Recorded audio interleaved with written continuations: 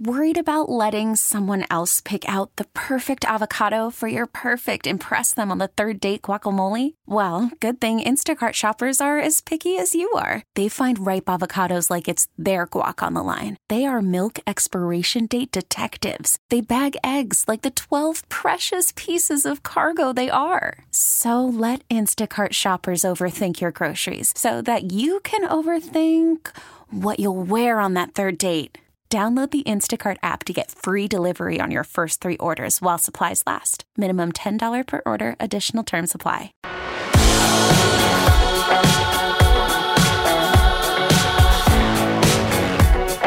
This is the Danny Parkins Show.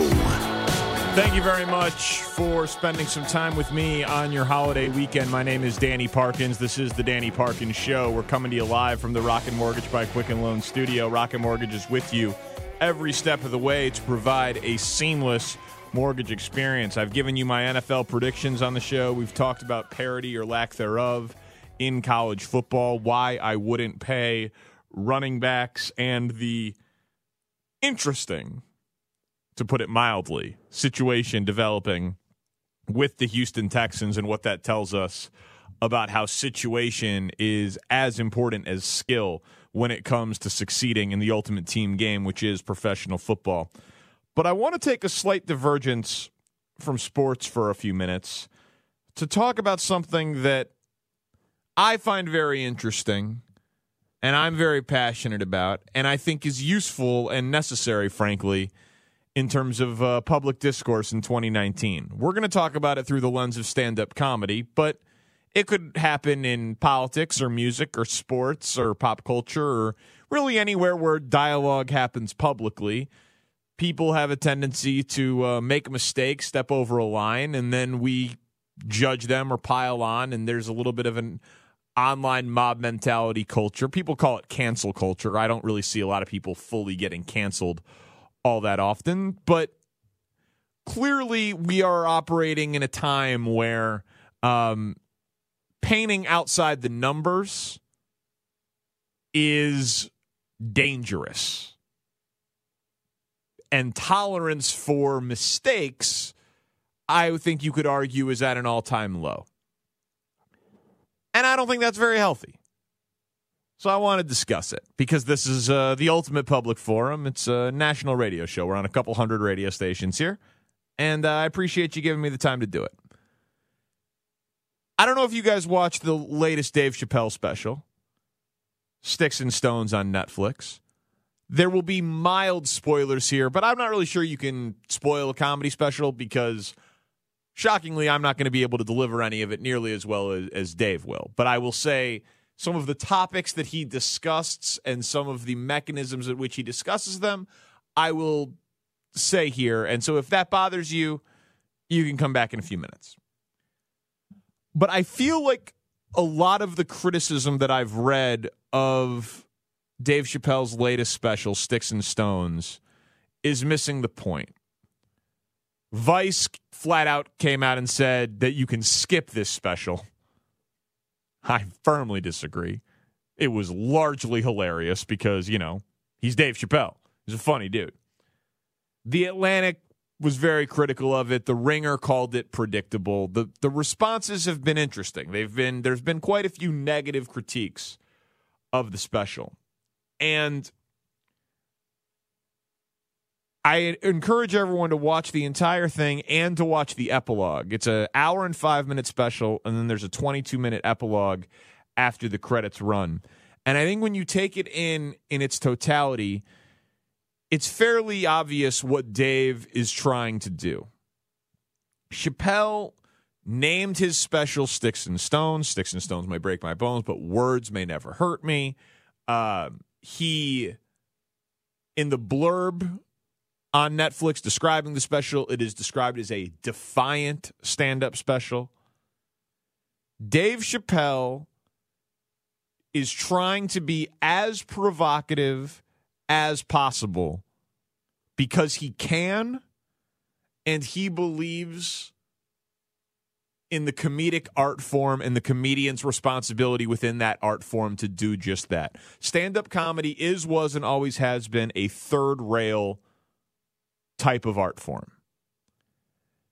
Dave Chappelle jokes about school shootings in this special. He jokes about Kevin Hart and Louis C.K. and their scandals. He jokes again about trans people. He jokes again about R. Kelly. He jokes about Anthony Bourdain, mental health. He jokes about a lot of serious third-rail issues. And I believe part of the reason why he is as sensationalistic or traditionally, quote-unquote, controversial in this special as he is because he can be. Right? Louis got into his controversy and did his wrongdoings, and he lost a show over it. Dave doesn't have a show. Kevin Hart wanted to host the Oscars, didn't handle the fallout from his 10-year-old tweets well, lost the Oscars. Dave doesn't want to host the Oscars. Chappelle left $50 million on the table with his Comedy Central show because he didn't like how he was being controlled. Now he's making more than $20 million a year for a Netflix special. Dave Chappelle has generational wealth, and he has no boss. So there's nothing you can take from him because he's not trying to get anything. He says in the epilogue at one point that he's asked about influential comedians, and he says that the comedians are like his family and that they were as influential in him as anyone else in his entire life. So he is defending an art form that he sees as being under attack. And I want to make it clear, I don't agree with everything that Dave said in the special. Far from it. But he's not running for political office. He's a comedian. He's telling jokes. It's not a campaign platform. So who knows what degree of sincerity there is in terms of whether or not he even believes what he's saying about the allegations against Michael Jackson or trans people or school shootings or whatever the topic du jour is. He's a comedian. They're not up there telling the truth. They're up there telling jokes. And I feel like people have lost that because comedy has always been really useful in times of tragedy. I remember after September 11th, Letterman came back, the Letterman monologue, Jon Stewart, The Daily Show coming back, hugely influential. Gilbert Gottfried telling the joke at the Friars Club roast of Hugh Hefner, the Aristocrats, the whole thing. Like, I mean, throughout history, comedy has been very healing in a lot of ways. And I think with Chappelle, the criticism that he got for jokes about trans people in the past, like, let me make it clear, like, I don't agree if that's his real belief on the trans community. It's offensive. It's punching down. They haven't had representatives to be in on the joke. It could feel mean-spirited. And I am a straight white privileged man, right? Like, it's easy for me to say. It's easy for me to laugh at, and I truly do understand that. I think that what Chappelle showed in that special, though, and if you've followed his career and you know anything about him personally that's really interesting, is so like Dave Chappelle told jokes about mass shootings, right? He's from a farm town, or he lives in a farm town in Ohio about 20 minutes from Dayton. When the recent mass shooting happened in Dayton, Chappelle organized this big block party and this big rally, and it raised a whole bunch of money for the victims' families from the school shootings. So Dave Chappelle, or from the mass shooting, excuse me. So like Dave Chappelle tells a joke about a mass shooting doesn't mean Dave Chappelle doesn't care about mass shootings. His actions showed you that. Dave Chappelle tells jokes about trans people.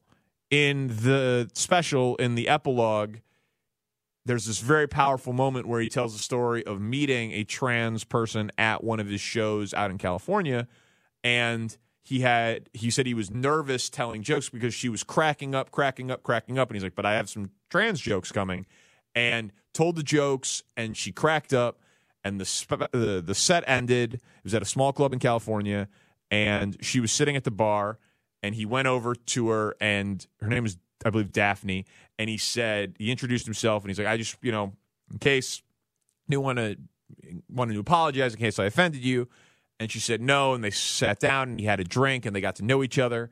And she said to him, and I'm paraphrasing from the special, you know, I know you've taken a lot of criticism for the jokes about trans people, and I remember reading in the New York Times when you told jokes about R. Kelly that the criticism was that you were normalizing R. Kelly. And Dave's like, yeah, they did say that. He's like, well, and Daphne said to Dave, how come when you told jokes about trans people that they didn't write that you were normalizing us? And it was a tremendously powerful moment and anecdote, and he showed a picture of her in the credits at the end of the epilogue, so it wasn't made up. Like, you knew that he had really had this interaction with this person, and she was there. And I just think it's interesting. Like, I'm a big intent person, right? If your intent is to be mean-spirited or your intent is malice, well, then that's horrible. But if your intent is a comedian on a stage with a microphone at a comedy show where people are paying money to see you, or I'm clicking on your special on Netflix, I'm signing up for jokes. Your intent isn't malice when you're up on that stage as a comedian. Your intent is laughter. That's common sense, right? It's not malice. If you do it to drive up hate and division along racial lines, sexual orientation, gender, whatever the case, and you're on the campaign trail, well, that's malice. If you're doing it with stand-up comedy, you're telling jokes. And I think we're missing that here.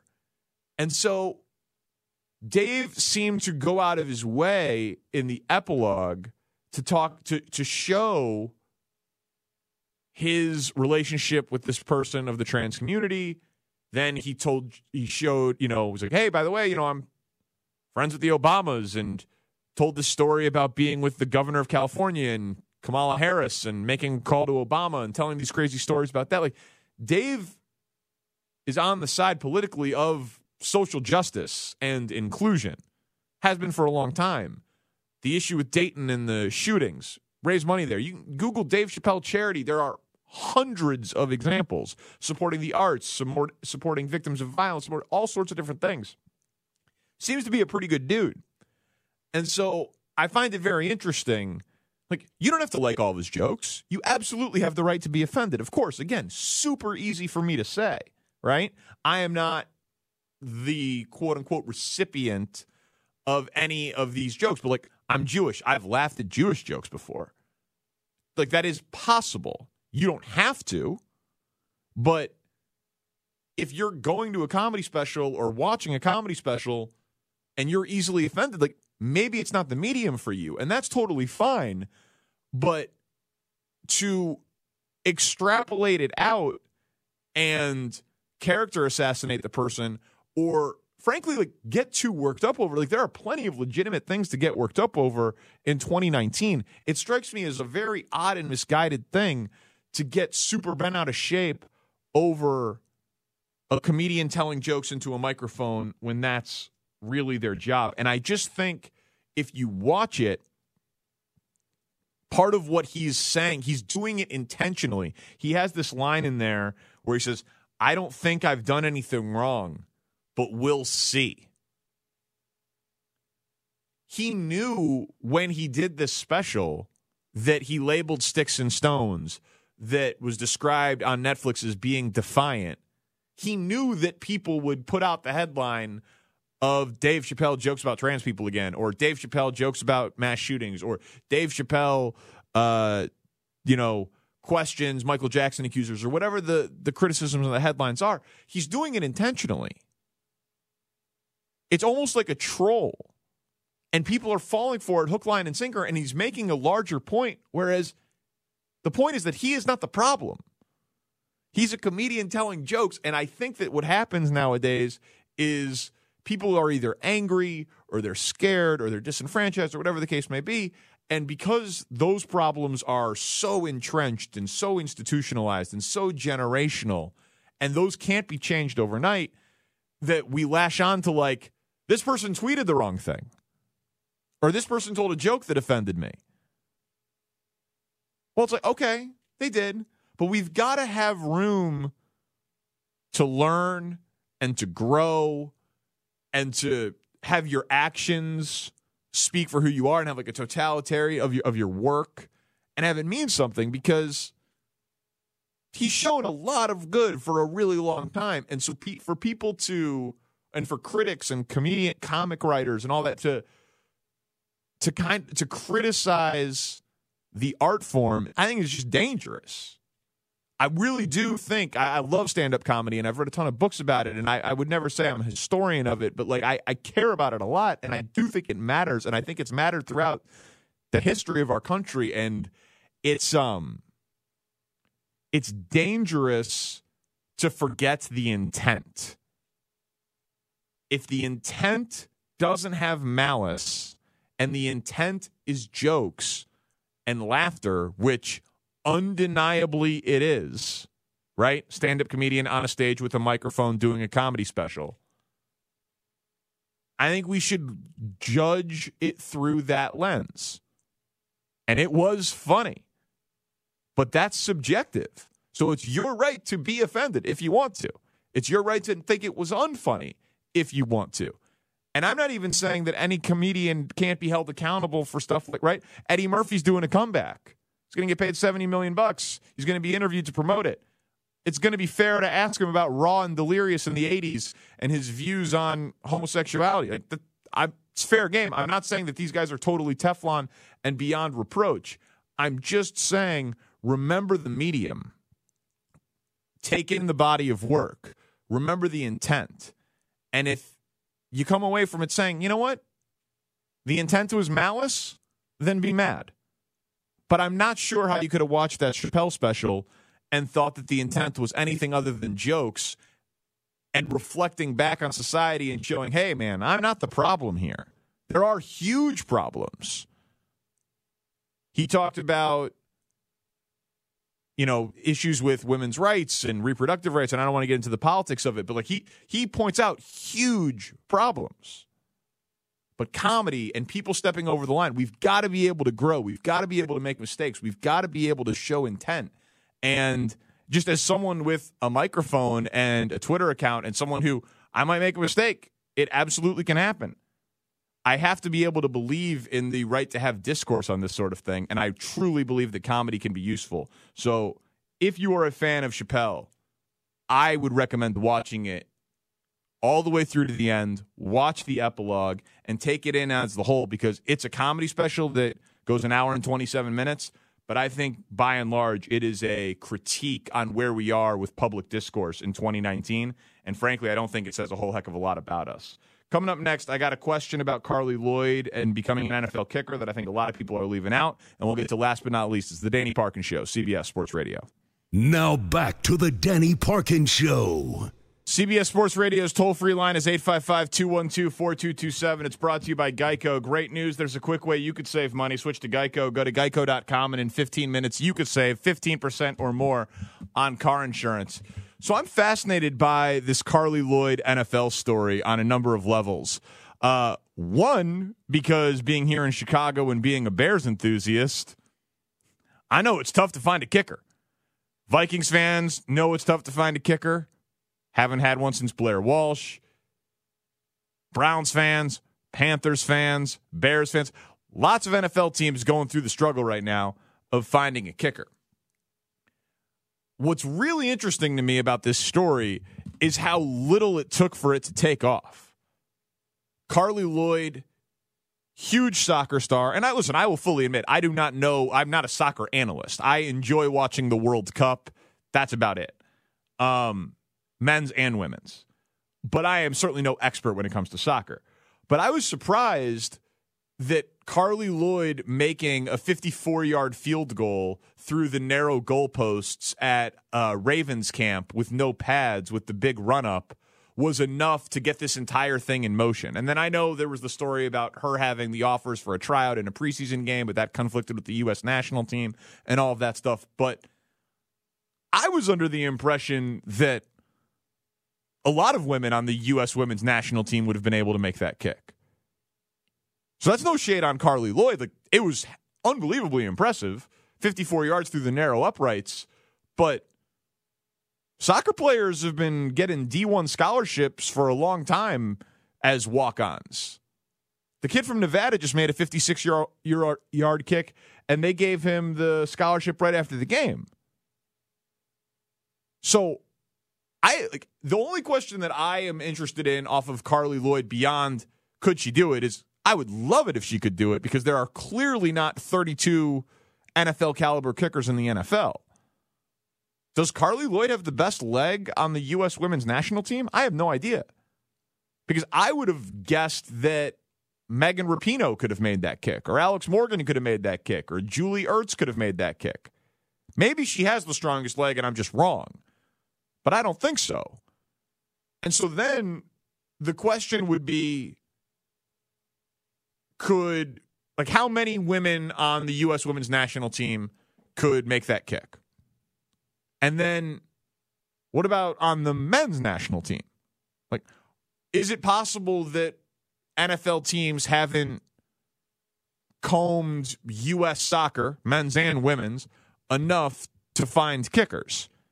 That strikes me as somewhat unlikely, just given the resources that NFL teams have, and that soccer players becoming kickers is not abnormal. Like I said, it happens all the time in the collegiate ranks. And by the way, women have been D1 college football kickers. So, I was surprised at how many people were surprised that this was a legitimate possibility. Talking about her on tackling is ridiculous.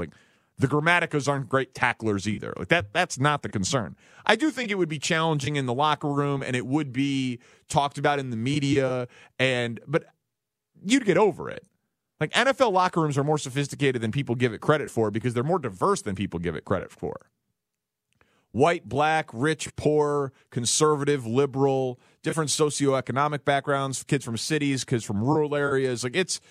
It's a melting pot. Not everybody gets along. Not everybody sees eye to eye on all sorts of things. So would there be some tension in some places? Maybe, sure. But football's a meritocracy. The Bears would have, if Carly Lloyd would have made that 43-yard kick, I promise you the Bears would have been happy to have Carly Lloyd instead of Cody Parkey. So I don't think that would be a huge issue. Would it be a slight issue? Sure. Would it be an interesting thing for a kicker to have that much of a circus-like media atmosphere around it, because she is a genuine celebrity and a national icon in a lot of ways? Of course. It would be groundbreaking. It would be different. It would be inspirational. It would be incredible. I'm just a little surprised that people think that she'll be the one to do it because of one video where she ran up from 5 yards instead of 2 without pads in a practice. She's 37 years old. I know some kickers kick into their 40s, but that is still a rarity in the NFL. It's not the norm. Just because Vinatieri's 44 and Vanderjagt did it for a long time, and Robbie Gould is doing it, and Matt Bryant just got signed back on. It still is abnormal to be a kicker in your 40s. And Matt Bryant's top 15 in the NFL all-time in points, as is Vinatieri. He's top 10. Robbie Gould is, I think, somewhere between there. So it's doable, but you have to be an all-time great NFL kicker to kick into your early 40s. And she's never done it before. And she's in her late 30s. So I would be surprised if Carly Lloyd is the first woman to kick in an NFL game. Not impossible, but I'd be surprised. But I would think that one of her younger teammates on the U.S. women's national team absolutely could be the person to do it. And I would wonder who has the strongest leg. And are there stronger legs on the men's national team that should be tried out too? Because the NFL's got a legitimate kicker problem. But talk about the power of social media. Carly Lloyd makes one field goal in one practice with no pads through narrow goalposts from 54 yards with an unconventional rollout. And she reportedly had 2 offers to kick in a preseason game and an invitation to training camp. That's how bad the kicking situation is in the NFL. So, yeah, could a woman be a kicker in the NFL? Of course. Will it be Carly Lloyd? I'd bet against it, because that's just one kick of one video. But am I rooting for it? Hell yeah. That would be an incredible story. and seemingly one that NFL teams are really open to, which frankly is awesome. We'll get to last but not least coming up. Now back to the Danny Parkins Show. With time running out, we still have a few questions we didn't get answers to. Danny Parkins gives us his thoughts on a couple of different stories in this week's edition of Last But Not Least. All right, thanks for hanging out. This is where I turn it over to my man, Ryan Hickey, the executive producer of this program. He usually asks 3 or 4 questions before we get out of here, topics I otherwise wasn't able to get to before we pass the baton to After Hours with Amy Lawrence. Ryan, what do you got for me? All right, Danny, we'll start with baseball as Justin Verlander threw his 3rd career no-hitter against the Blue Jays on Sunday. Crazy part was he just allowed 1 base runner, just a first-inning walk, so it was perfect after that. He's the 6th pitcher in MLB history to throw 3 no-hitters in his career.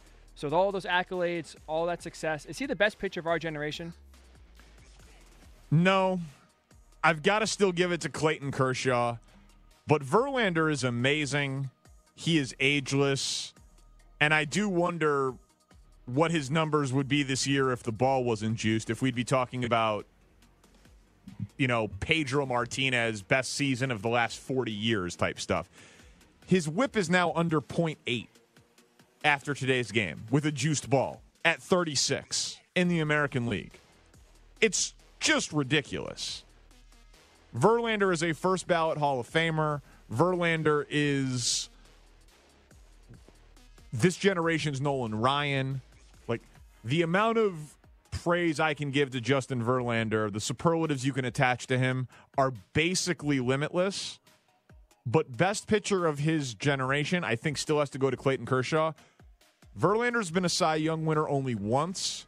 Kershaw has won the Cy Young 3 different times and finished second 2 other times. He also won an MVP one of his Cy Young years. Verlander won the MVP the year that he won the Cy Young, but has only 1 Cy Young win. So 3 Cy Youngs to 1, Kershaw to Verlander. Kershaw 5 years younger than Verlander. And if you go by WAR, wins above replacement, Verlander is at nearly 70 wins above replacement, and Kershaw is at 65 wins above replacement in 12 big league seasons compared to, this is the 16th for Verlander, and Kershaw being 5 years younger than him. So Verlander is amazing. Verlander is a first ballot Hall of Famer. Verlander is this generation's Nolan Ryan. I can't give him much higher praise than that, but I can't give him best pitcher of his era because Kershaw still has that. But I will say, Kershaw's had a little bit more injury problems recently since he's been on the wrong side of 30. So if he doesn't age into his 30s well, then it's certainly possible. But Kershaw has been an MVP, an All-Star 7 of the last 8 years. 8 of the last 9 years. I'm terrible at math. So it's not like Kershaw is not still on a roll. So I expect Kershaw to continue with his dominance and continue to be the best pitcher of his era. But Verlander is second. What's next? So the Chargers made some news as they're allowing Melvin Gordon to seek a trade. Catch those up in case you missed it, or just to recap, Melvin Gordon playing on the 5th-year option, getting about $5.6 million. Wants a new contract to be sort of near the top of the running back market in the $13 to $14 million range. Did reject earlier a offer from the Chargers for $10 million a year. Now, teams, if you're going to trade for him, obviously you have to assume that you'll give him a new contract as well. So all that kind of laid out, what team is out there that you think should trade for Melvin Gordon? It's brutally tough. He is in a terrible situation. The Chargers, frankly, are the team that is best suited for Melvin Gordon, and that's why they have all of the leverage. Honestly. Because if you're a bad team, you don't want to give up a lot for him. So then you look at competing teams, and would he be an upgrade over James Conner in Pittsburgh? Probably slightly. But James Conner is really cheap and had 1,500 yards from scrimmage last season. So that one jumps out to me as that's possible. Adding him to the backfield mix in Baltimore where they're trying to run the ball 35 times a game. Baltimore is really appealing, but does the Chargers want to keep him, even trade him within the conference? I wouldn't think so. Then you start thinking about NFC teams. I don't think there's an NFC North team that makes a whole heck of a lot of sense.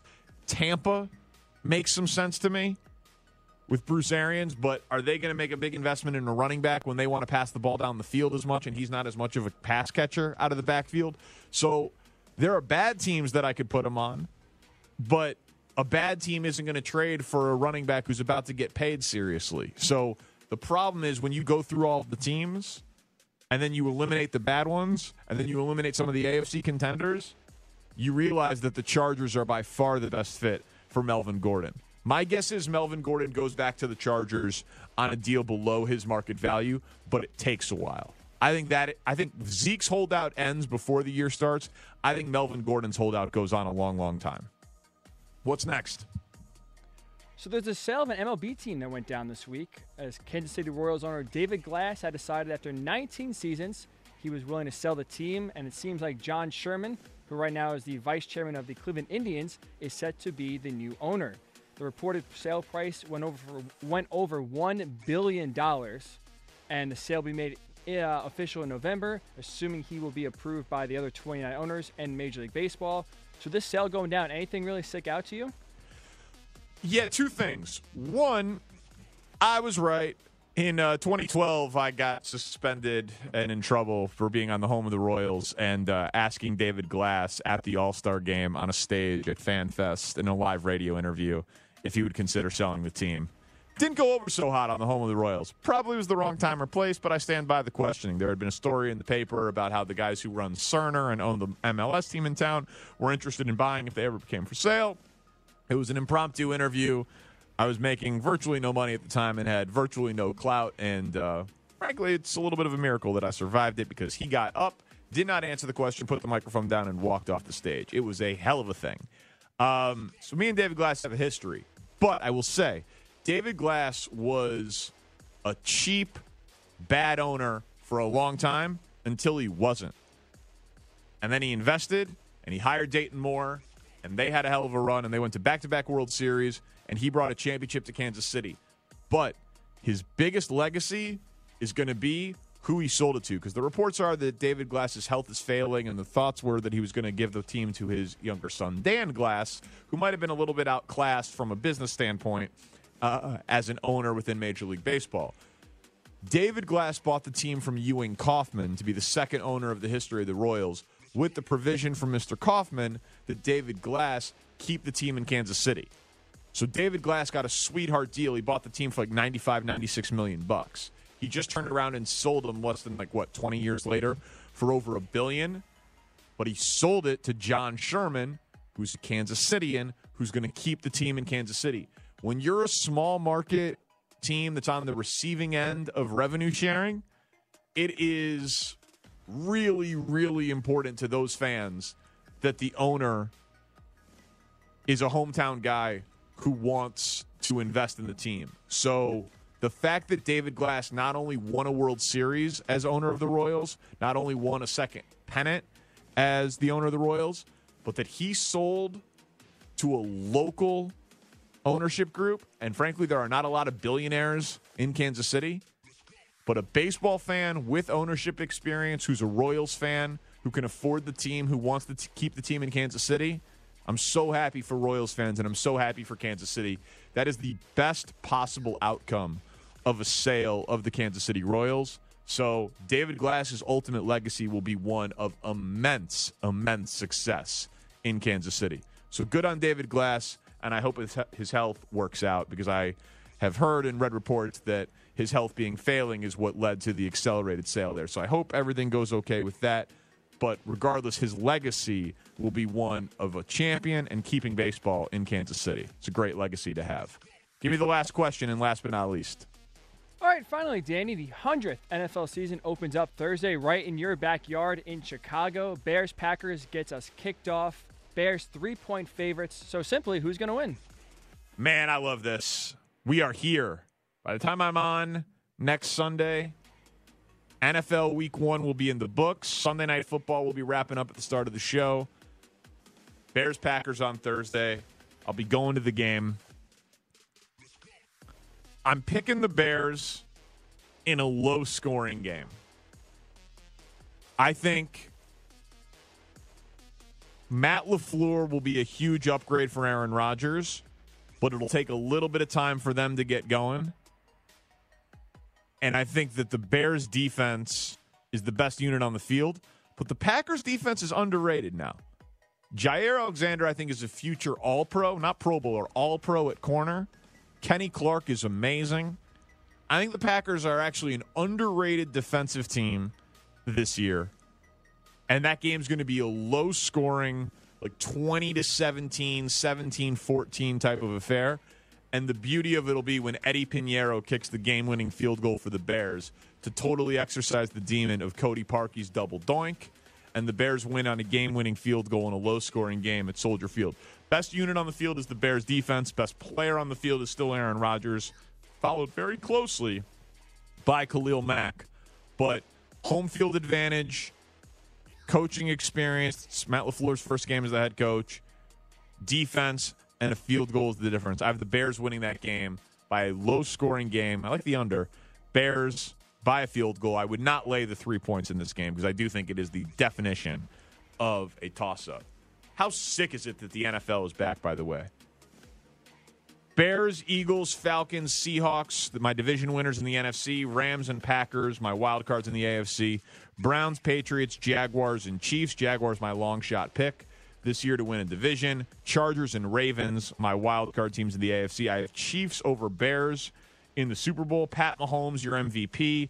Kyler Murray, your offensive rookie of the year. Josh Allen, your defensive rookie of the year. Doug Marrone, your coach of the year for the Jacksonville Jaguars. It is going to be an incredible NFL season. I cannot wait to get it started in full force. The league is in such a healthy place with quarterbacking, even in the post-Andrew Luck world, because he was going to be the leader, him and Mahomes, leading in the 30 and under QB crowd. With the surprising retirement of Luck, it gets put on an even younger generation. I mean, obviously Brady and Roethlisberger and Breeze and Rivers are still around, but this is going to be Mahomes and Watson and Wentz's league sooner than later, and Mayfield's league, and I cannot wait for it.